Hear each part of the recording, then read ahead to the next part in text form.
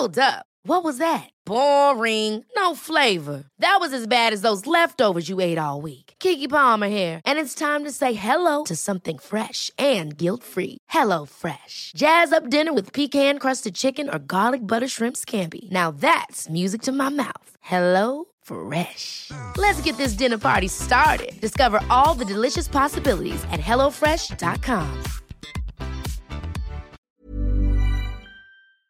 Welcome to the History of Germany with Travis Dow and me, Judith Strusenberg. Today we'll talk about an amazing woman from the mid-12th century, a scientist, a great public speaker, and a strange example of a female rhetorician that broke all social norms and taboos. To do that means the people had to accept that and let a nun preach to them. Hildegard was a nun, then a abbess. More than that, nowadays she's a saint. Because she's a bit of a German Joan d'Arc, Hildegard had visions, but also was a visionary of science and also a musical composer and writer. And well, it gets weirder.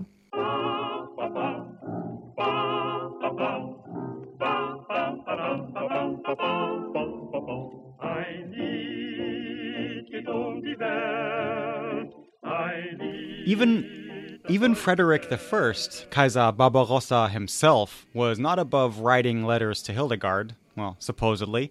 She also corresponded with more than one pope, and folks like Bernard of Clairvaux, now also a saint. And, I mean, imagine a crowd of people in 12th century Europe, like a church congregation. Who's at the front of the church? A guy with a big hat, right?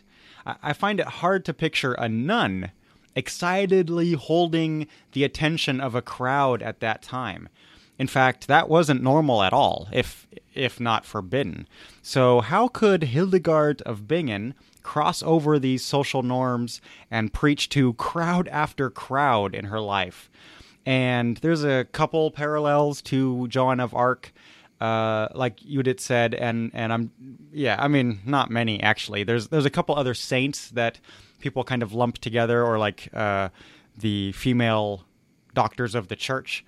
But I'm just completely fascinated by this character, so let's dive right in. Yeah, one can say Bingen is in Rhineland-Pfalz. We're at a time of the Crusades and the boom of the abbeys and monasteries.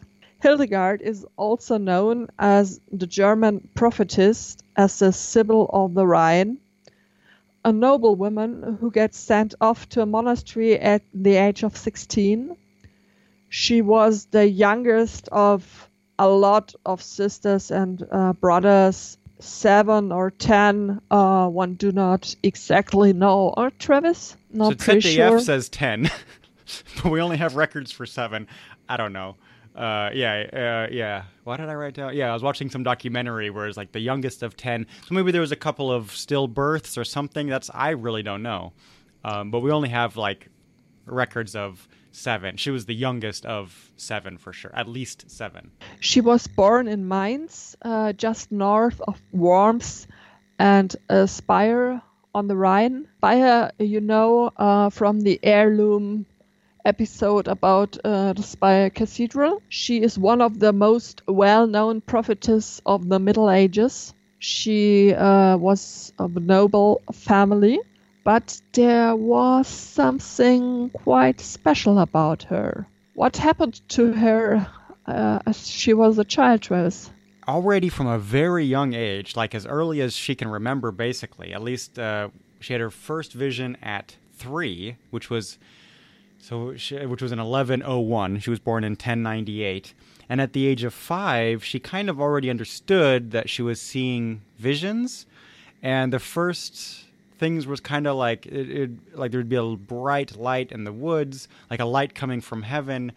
And she had all these revelations of like, all people are sparks of God's light, and all these, like she felt like the light going through her like a warming flame, and like the sunshine itself. And I don't know if we had a psychoanalyst here. I don't know. Like I wish I knew more about this. But because also when she went to the monastery, so ZDF says 16. Also, I don't know why ZDF says that, because I read 8 or some sources say 14. So I don't know. But in any case, she went to the monastery. I mean, it could have also been she went to the monastery at age 8 and she became a nun at age 14. That could be maybe, I don't know.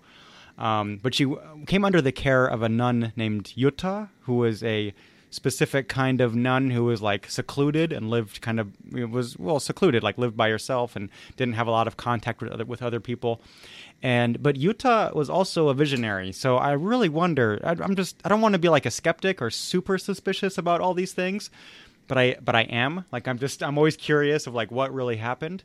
But in any case, like she did also have, so some visions were just straight kind of like about like Christian stuff. Like, maybe we'll come back to this, but also like to give her some insight of like Psalms or Old and New, kind of the Bible, Old and New Testament. And eventually, not until she was like 40 or so, she wrote these down on a wax tablet. We'll get back to this. And her first work describes 26 visions, including the end of times, like the apocalypse and all of that. And at first, she only told Jutta, her nun caretaker and mentor, and she didn't write them down until she was 42. God kind of made her, like she became sick. God told her to write this down. Write down what she sees and hears, and she was kind of afraid of, and she was, I guess this takes a lot of courage, I don't know, and then she became ill, and so until finally, but she also like asked for permission from the Pope, and the Pope said yes, write down your visions and everything. So she got official blessing from the church. But already at this time she was a preacher, so this is really probably what I find the most interesting is.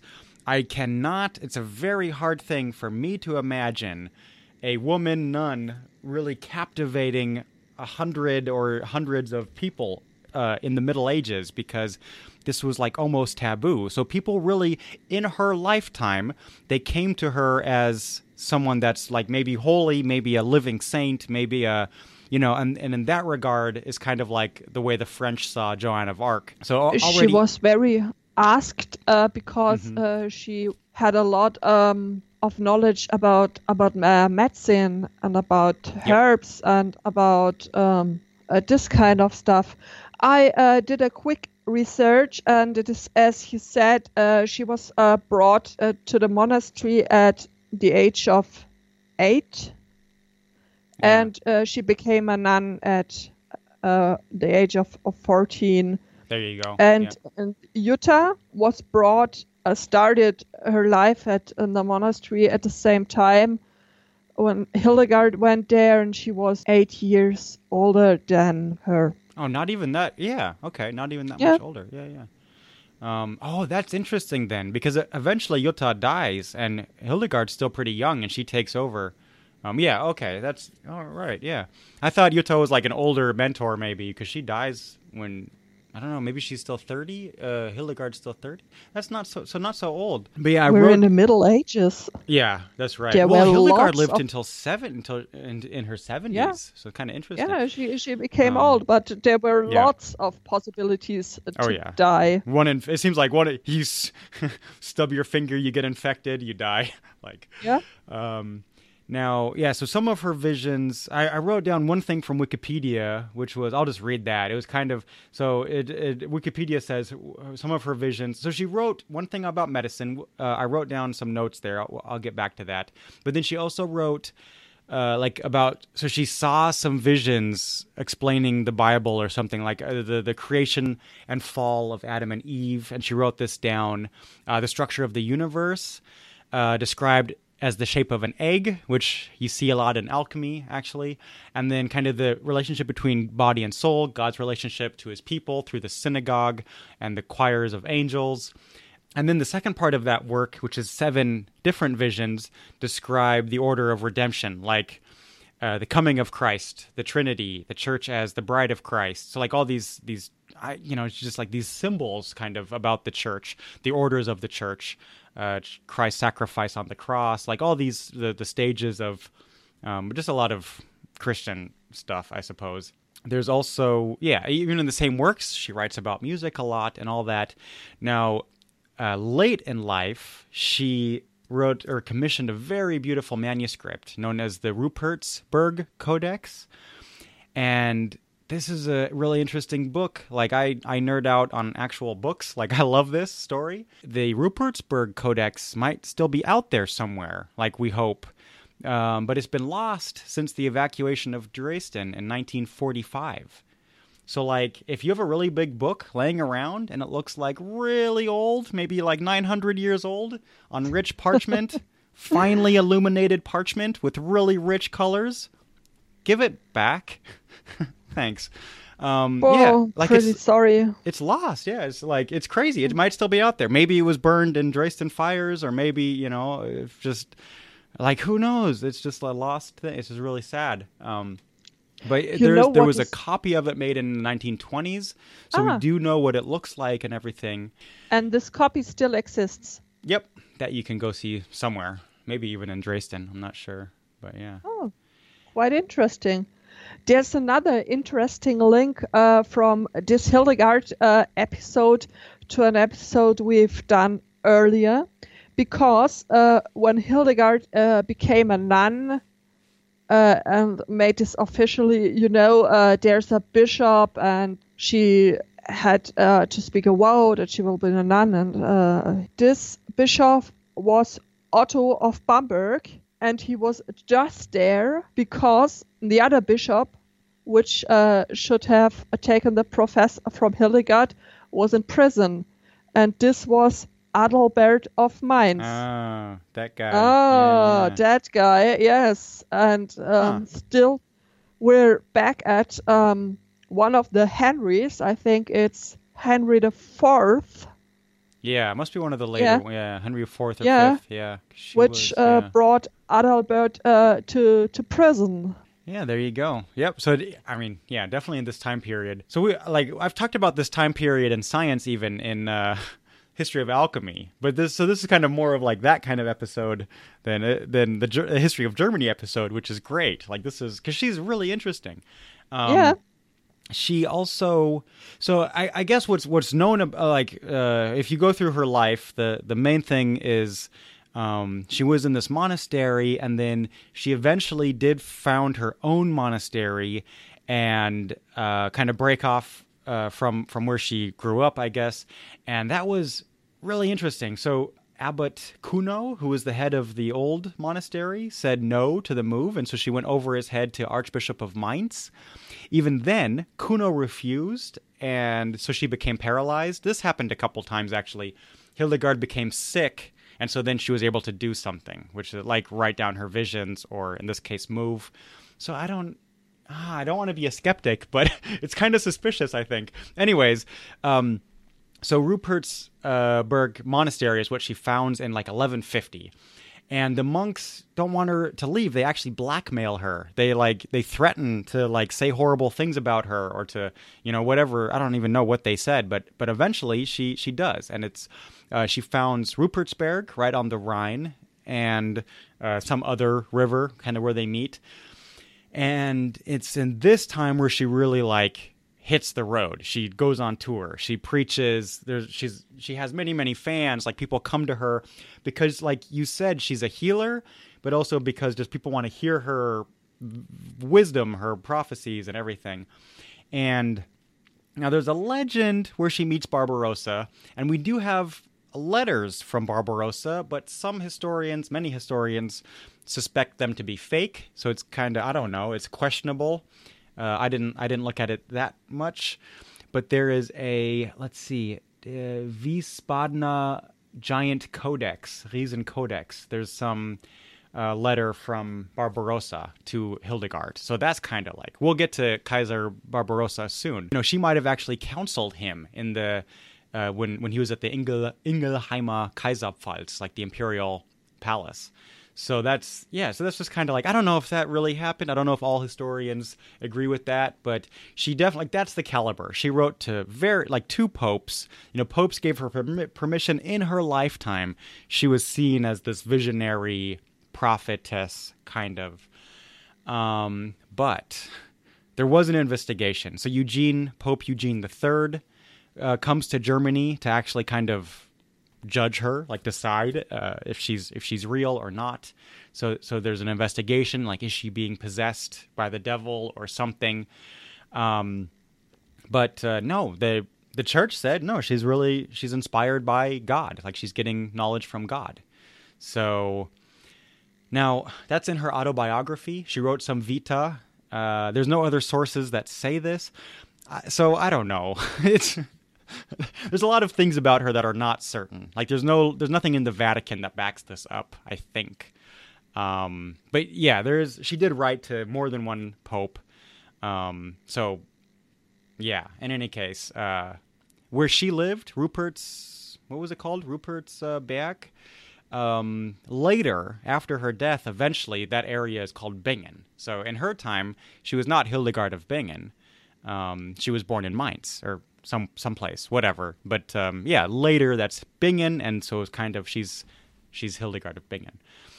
Did you know that she haven't wrote all her books and stuff by herself? That she had a writer for that? I heard there was some monk. Yeah, she had dictated stuff to a monk or something. Yeah. Yeah. So one thing I read saying, like, yeah, she got sick and then she asked the Pope for permission, and then the Pope gave her permission, and then she told the stories to a monk who wrote it down. The simple version is like she started writing down her stuff when she was 40. But yeah, something. Yeah. Yeah. And it is kind of interesting. So yeah.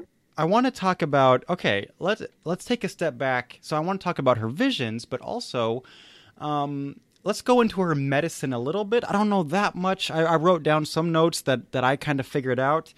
But she had a special room, an extra gate in the monastery wall just for her, because kind of like she was a VIP. The people from the towns would come to her. They, like, maybe she was like a miracle healer, they believed. So, they definitely thought that, like I said, like she was a saint. She could, the folks, she did kind of this cult status even in her time. But she also, like, she was the first person to actually describe, the first person that we know of to ever describe, like, the female orgasm. And of course, now wait a minute. Hey, wait, she's a nun, right? So wait a minute. So it's assumed that this was like told to her by townswomen or something. But Hildegard, like, she's connected with love. She has like, she's very different tone when one thinks of Hildegard than the cold Middle Ages, like this oppressive kind of brutal time. Like, but there was critics against her. There was an inspection. There was the Bishop of Verdun on assignment from the Pope. But one thing I want to mention that's weird is she also had she invented her own weird language, which is called lingua ignota. She also did great works in, like, categorization. So we talked about her religious visionary theology, but she was also really interesting in musical compositions. So a lot of those are, and plays. There's a play called Ordo Vituum, which kind of is it's a musical and morality play, kind of. Now, she also, many of her sermons were written down in the, like, right after her death, or right in her later life in the 1160s and 70s. But this lingua ignota, unknown language, so it has its own. This is crazy. This is like, it has its own alphabet. It's a little bit like, yes. We have examples of this in, like, Enochian and other alphabets kind of later. But she used it for some mystical purposes, maybe as part of her visions. Maybe that's the language she received her visions in. I have a sample here from Wikipedia. It's like, Orchis Ecclesia. That sounds like Latin, actually. Artemis Divinis Praecincta. That sounds really like Latin. Yeah, Et it's a hi mixture santo ornata. Yeah. of German, Latin, Old Greek, Hebraic, and a Pseudo-Hebraic. Right. Yeah. Really Okay. Yeah. interesting. Yeah. So considering this is from the 12th century, it's just like, yeah, super fascinating. So on the one hand, she has a reputation of like this religious character. She also preached and did morality. Okay, and like music, but it's still, even her music and her plays were often religious. But then there's also her as she's a doctor of the church. She was really into medicine, and in some regard, she's a very important source because not many women of her time could write Latin.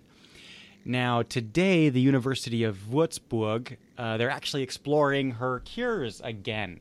So this is kind of in the branch of like Klostermedizin, like monastery medicine. And we know, especially in the 10th, 11th, 12th century, this is like on History of Alchemy, we've talked of other doctors of the church from this time, like Albertus Magnus or Thomas Aquinas. So here's a female one, and it's a lot of folk medicine. It's believed that she gathered this knowledge. She maybe wasn't so much of a doctor herself, but people did come for advice. And so, yeah, it's not all empirical. Not all of it really would work. So it's kind of, but it is this, her writing it down is now kind of known as Hildegardine medicine, like Hildegardian medicine. So, and it doesn't always make sense without medieval thinking, like the four humors and the four elements and blah, blah, blah. Even if this was like psychosomatic, like a placebo effect, it helped. People came to her, people got cured. So, hey, it's, I don't want to, no, the term Hildegard medicine is a German marketing term since like 1970, really kind of as I think Judith, before the show, we were just chatting, and Judith's like, yeah, like I know of this movement kind of it kind of goes along with like folk medicine, homeopathy, and all kinds of other weird theories. New Age, yes. Yeah, New Age, exactly. New Age medicine. But it's neat. So even her... Like, oh man, I gotta be so careful here. I will nerd out on history of... So Al-Razis, I'm a big fan of like Al-Razis because some medieval thinker, because he was known in Hildegard's time, by the way, but he also categorized... in Europe, like Thomas Aquinas and stuff knew him, and he categorized things, minerals, plants, stuff, and so did Hildegard. So like various plants, stones, fish, reptiles, animals, she would like group them by their traits, which is like, folks, that's science. That's what biologists do. They look at DNA and they're like, oh, this is in this genus, this species, this.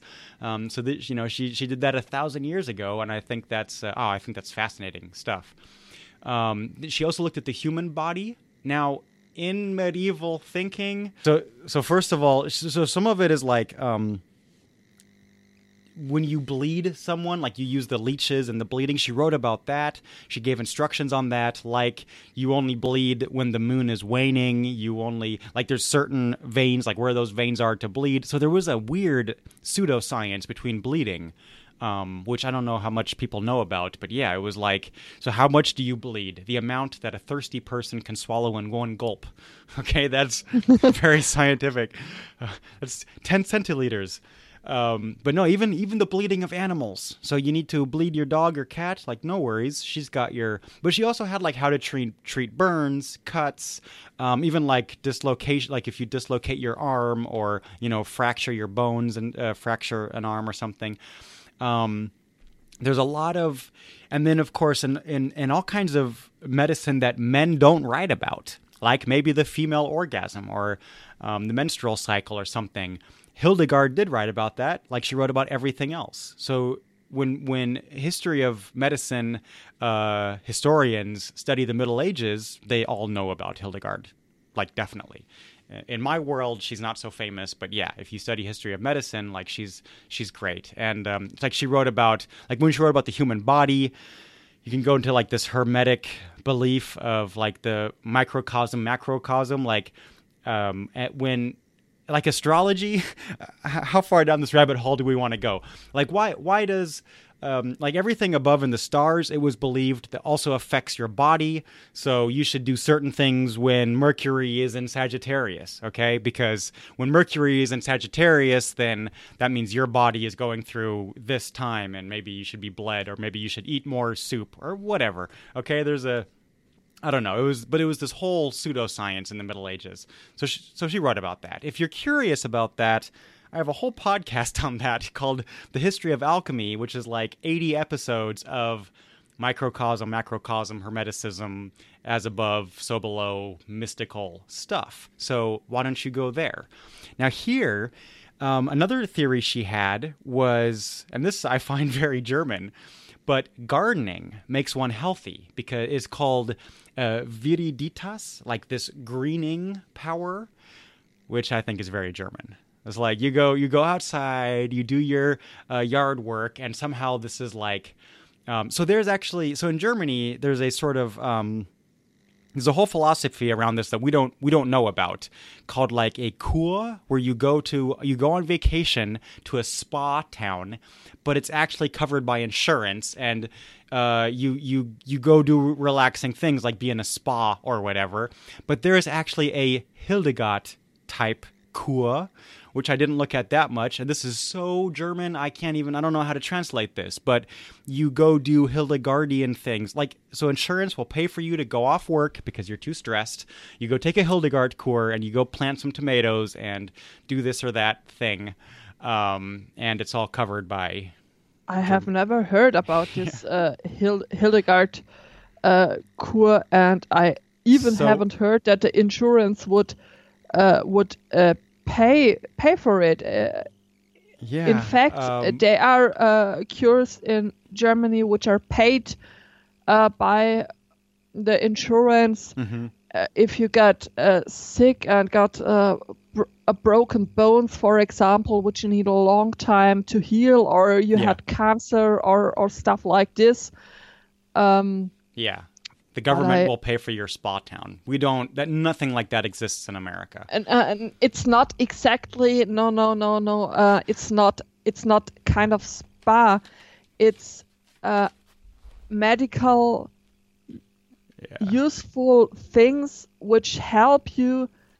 Like physiotherapy or rehab kind of stuff, which insurance would cover, but Kur also means spa town in a very relaxing sense, which German insurance also covers. And you can take sick days off of work for that. And so it's not a one-to-one translation. But then there's also there's medical. So we just don't have that whole idea or concept in English. Yeah, so I just Googled this Hildegard Kur, which is, so you go to this hotel and then you basically get a Hildegard and spices. Oh, healing herbs and spices. And boy, this is weird.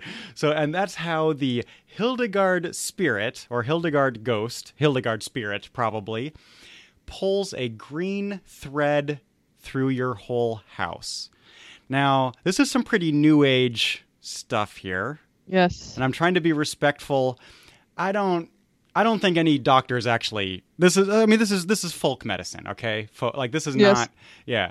But there's there's Hildegard medicine, which is really new aged, kind of a holistic sort of thing, I believe. Looks like, and then there's Hildegard kitchen, which is a kind of special diet. Looks like focusing on digestion. Völlegefühl. Yeah. For ein gutes Bauchgefühl, for a good stomach feeling, pretty new age stuff. So, and then I see at the bottom there's other bio hotel, so it's kind of hippy dippy stuff. But it's come back. So in the German speaking world, you might hear of Hildegardian theories, medicine, cooking, and that kind of thing. Be careful. Most time people just want to sell you stuff. Now, I'm curious about the University of Würzburg is studying it, so I wonder what their conclusions are, because I'm sure there's some herbs that, of course, do have medicinal use. Yes, of course.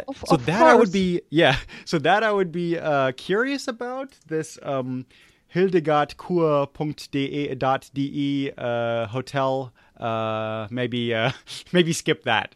But yeah, I wonder. That is kind of interesting. Now, okay, the other thing that she wrote about that I thought was really interesting, and I wonder what your thoughts are on this, is that so far we paint a pretty good picture of her. If especially if you're Catholic, then she's a saint now. So she had a pretty interesting life, but she also was very clear about who should be nuns and not, because in the Middle Ages, only nobility became monks and nuns. The common people were not thought to be, they couldn't be intelligent enough to be pious enough to serve God the way that monks and nuns could. And people asked her, like, what about, social mobility? Is there some way for people to, just people asked her, like, can laymen, can peasants become nuns? And she was like, nope. Woman may be made from man, but no man can be made without a woman. So she was like a feminist on the one side, fighting for women's rights, I guess, maybe you could kind of say. But when it came to nobility, no. She was like very clear that no. Everybody was born in their place where God wants them, and no one could fight God's will in that regard. So if you're a peasant, you're always going to be a peasant. And by the way, you can never be a monk or a nun, which to our modern ears is maybe a little bit strange. I think many things actually of Hildegard of Bingen are a little bit strange to our modern ears, but I was surprised. It's absolutely clear that a lot of nobility became a monk or nuns because there wasn't just one son who could be king or earl or whatever, and you had to look what to do with the rest of the kids, and so put them in a monastery where they serve God, pray for the family, and gain some high positions in church. Yeah, why not? Many monks gave up their wealth, and so maybe even to come into a monastery, it might actually, in a way, it cost money. They say, yes, you can be a Benedictine monk, but we need, all your wealth. Oh, you don't have any wealth? Then go away. Like, just weird. It's kind of interesting. For example, the Rupertsberg monastery, the land where it was built on, it had to come from somewhere, and it belonged to Hildegard's family before there was the monastery built on, for example. Yeah, what was I reading? Also, like Jutta. Well, did you say that maybe? Jutta was the sister of some nobleman. But yeah, I mean, it's true if you think about it. No, I did not say, but she was a noble woman as well. So, I don't even know when that changed exactly. I guess I could Google that. But I thought that was interesting. Like, not only is that the case, but no, it was like... Yeah, she was a strong believer in that's the way it should be. Noble women are by birth, have some birthright. I was like, that's an interesting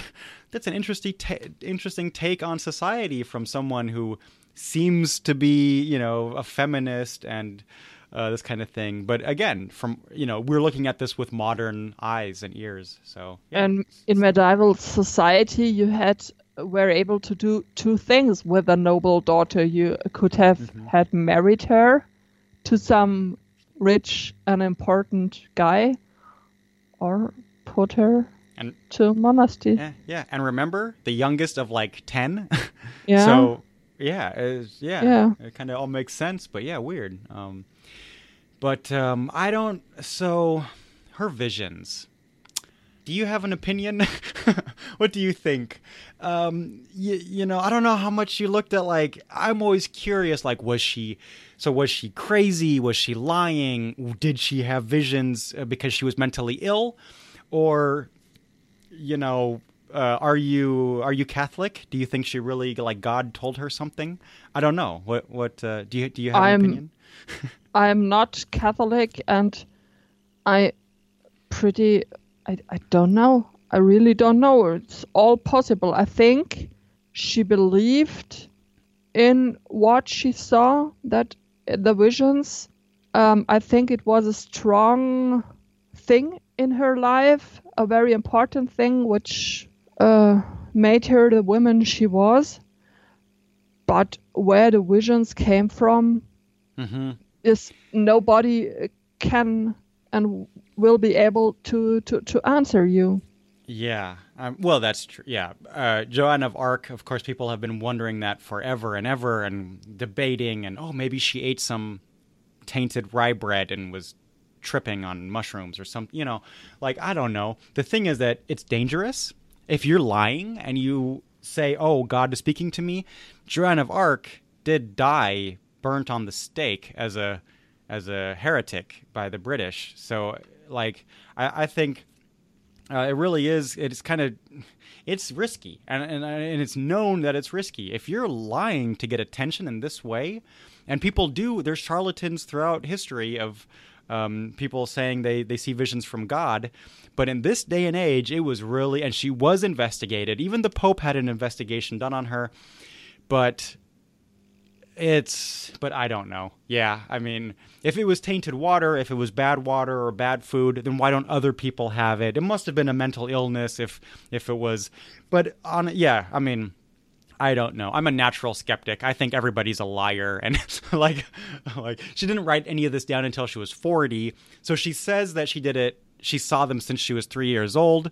But I don't, you can lie when you're 40 and say that. I don't know. So Jutta might know more. Jutta would have really believed her or not believed her. Jutta also supposedly had visions, so maybe she told her how to lie better. And I don't know. Maybe she had visions, quote unquote, like she lied about it to be able to open her own monastery and be able to be free from the other abbot. I don't think we have enough information. And obviously, if you're religious, then hey, maybe God told her stuff.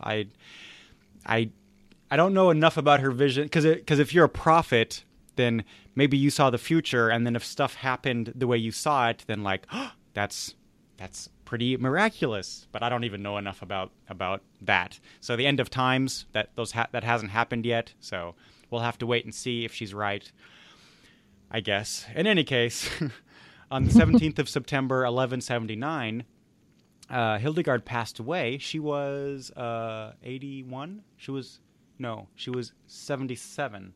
Oh, whatever. She was in her late 70s, early 80s.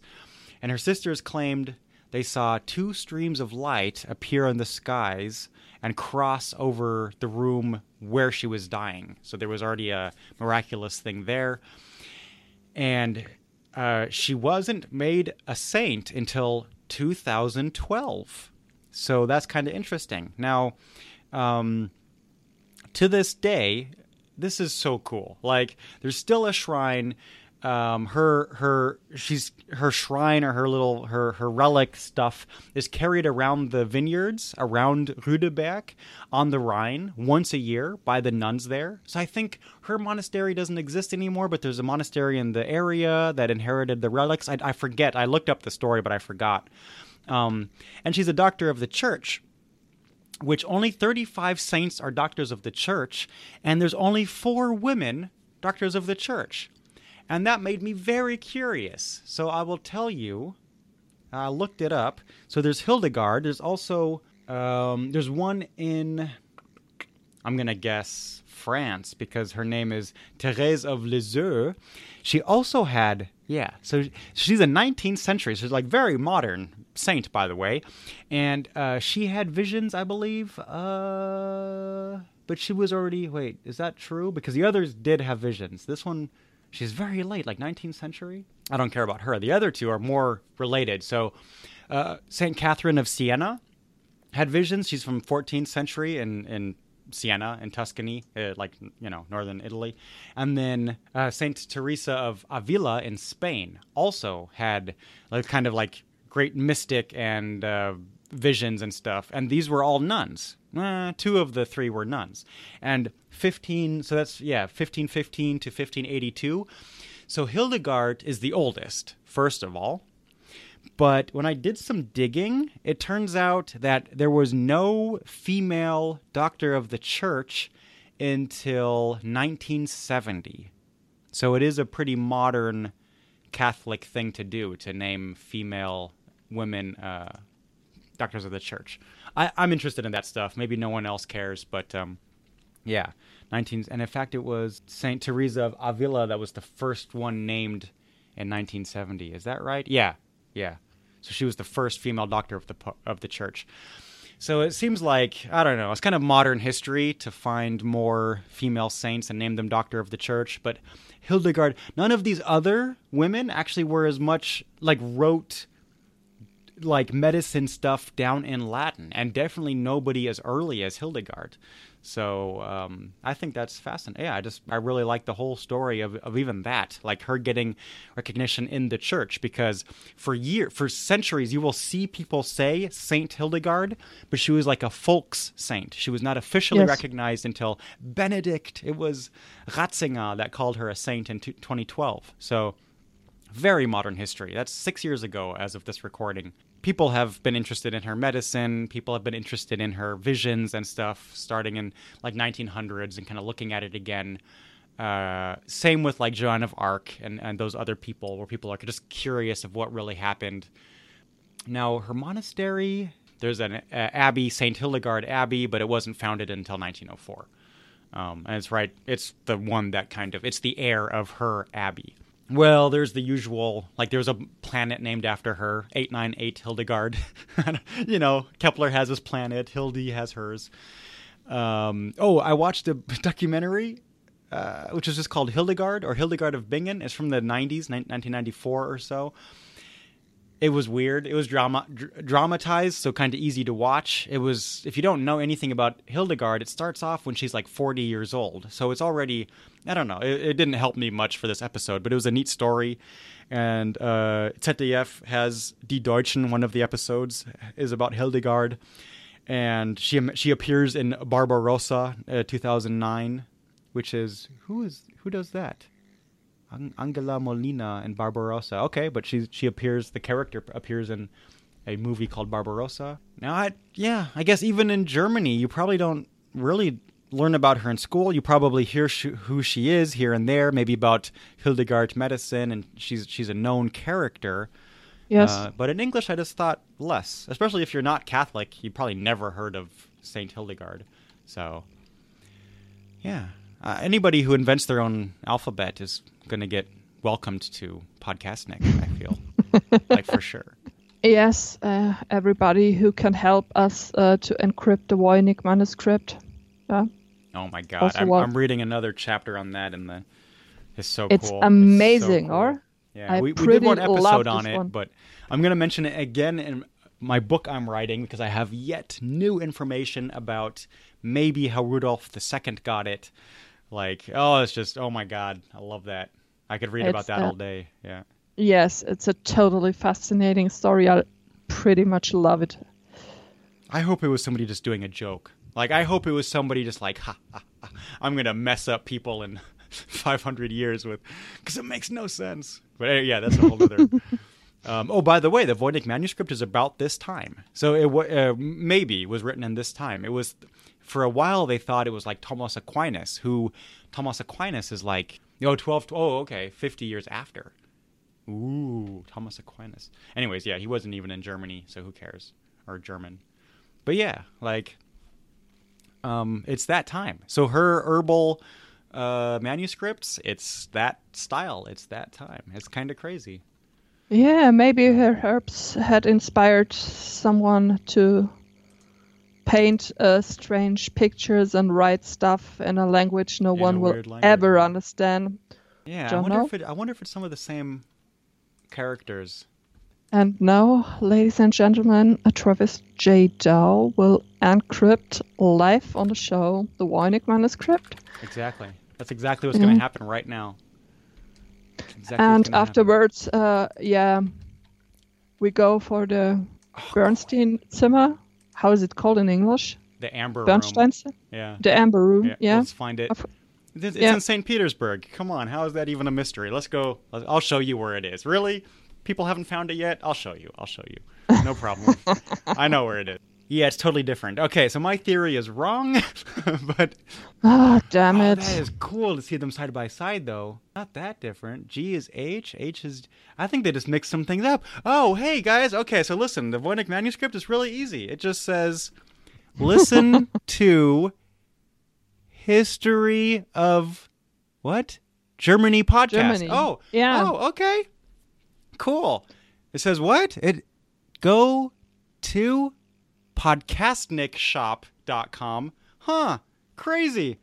Well, there's mystery solved, everybody. Have a nice day. No, that's the wrong podcast. Bye. Ever catch yourself eating the same flavorless dinner 3 days in a row? Dreaming of something better? Well, HelloFresh is your guilt-free dream come true, baby. It's me, Keke Palmer. Let's wake up those taste buds with hot, juicy pecan-crusted chicken or garlic butter shrimp scampi. Hello Fresh. Stop dreaming of all the delicious possibilities and dig in at HelloFresh.com. Let's get this dinner party started.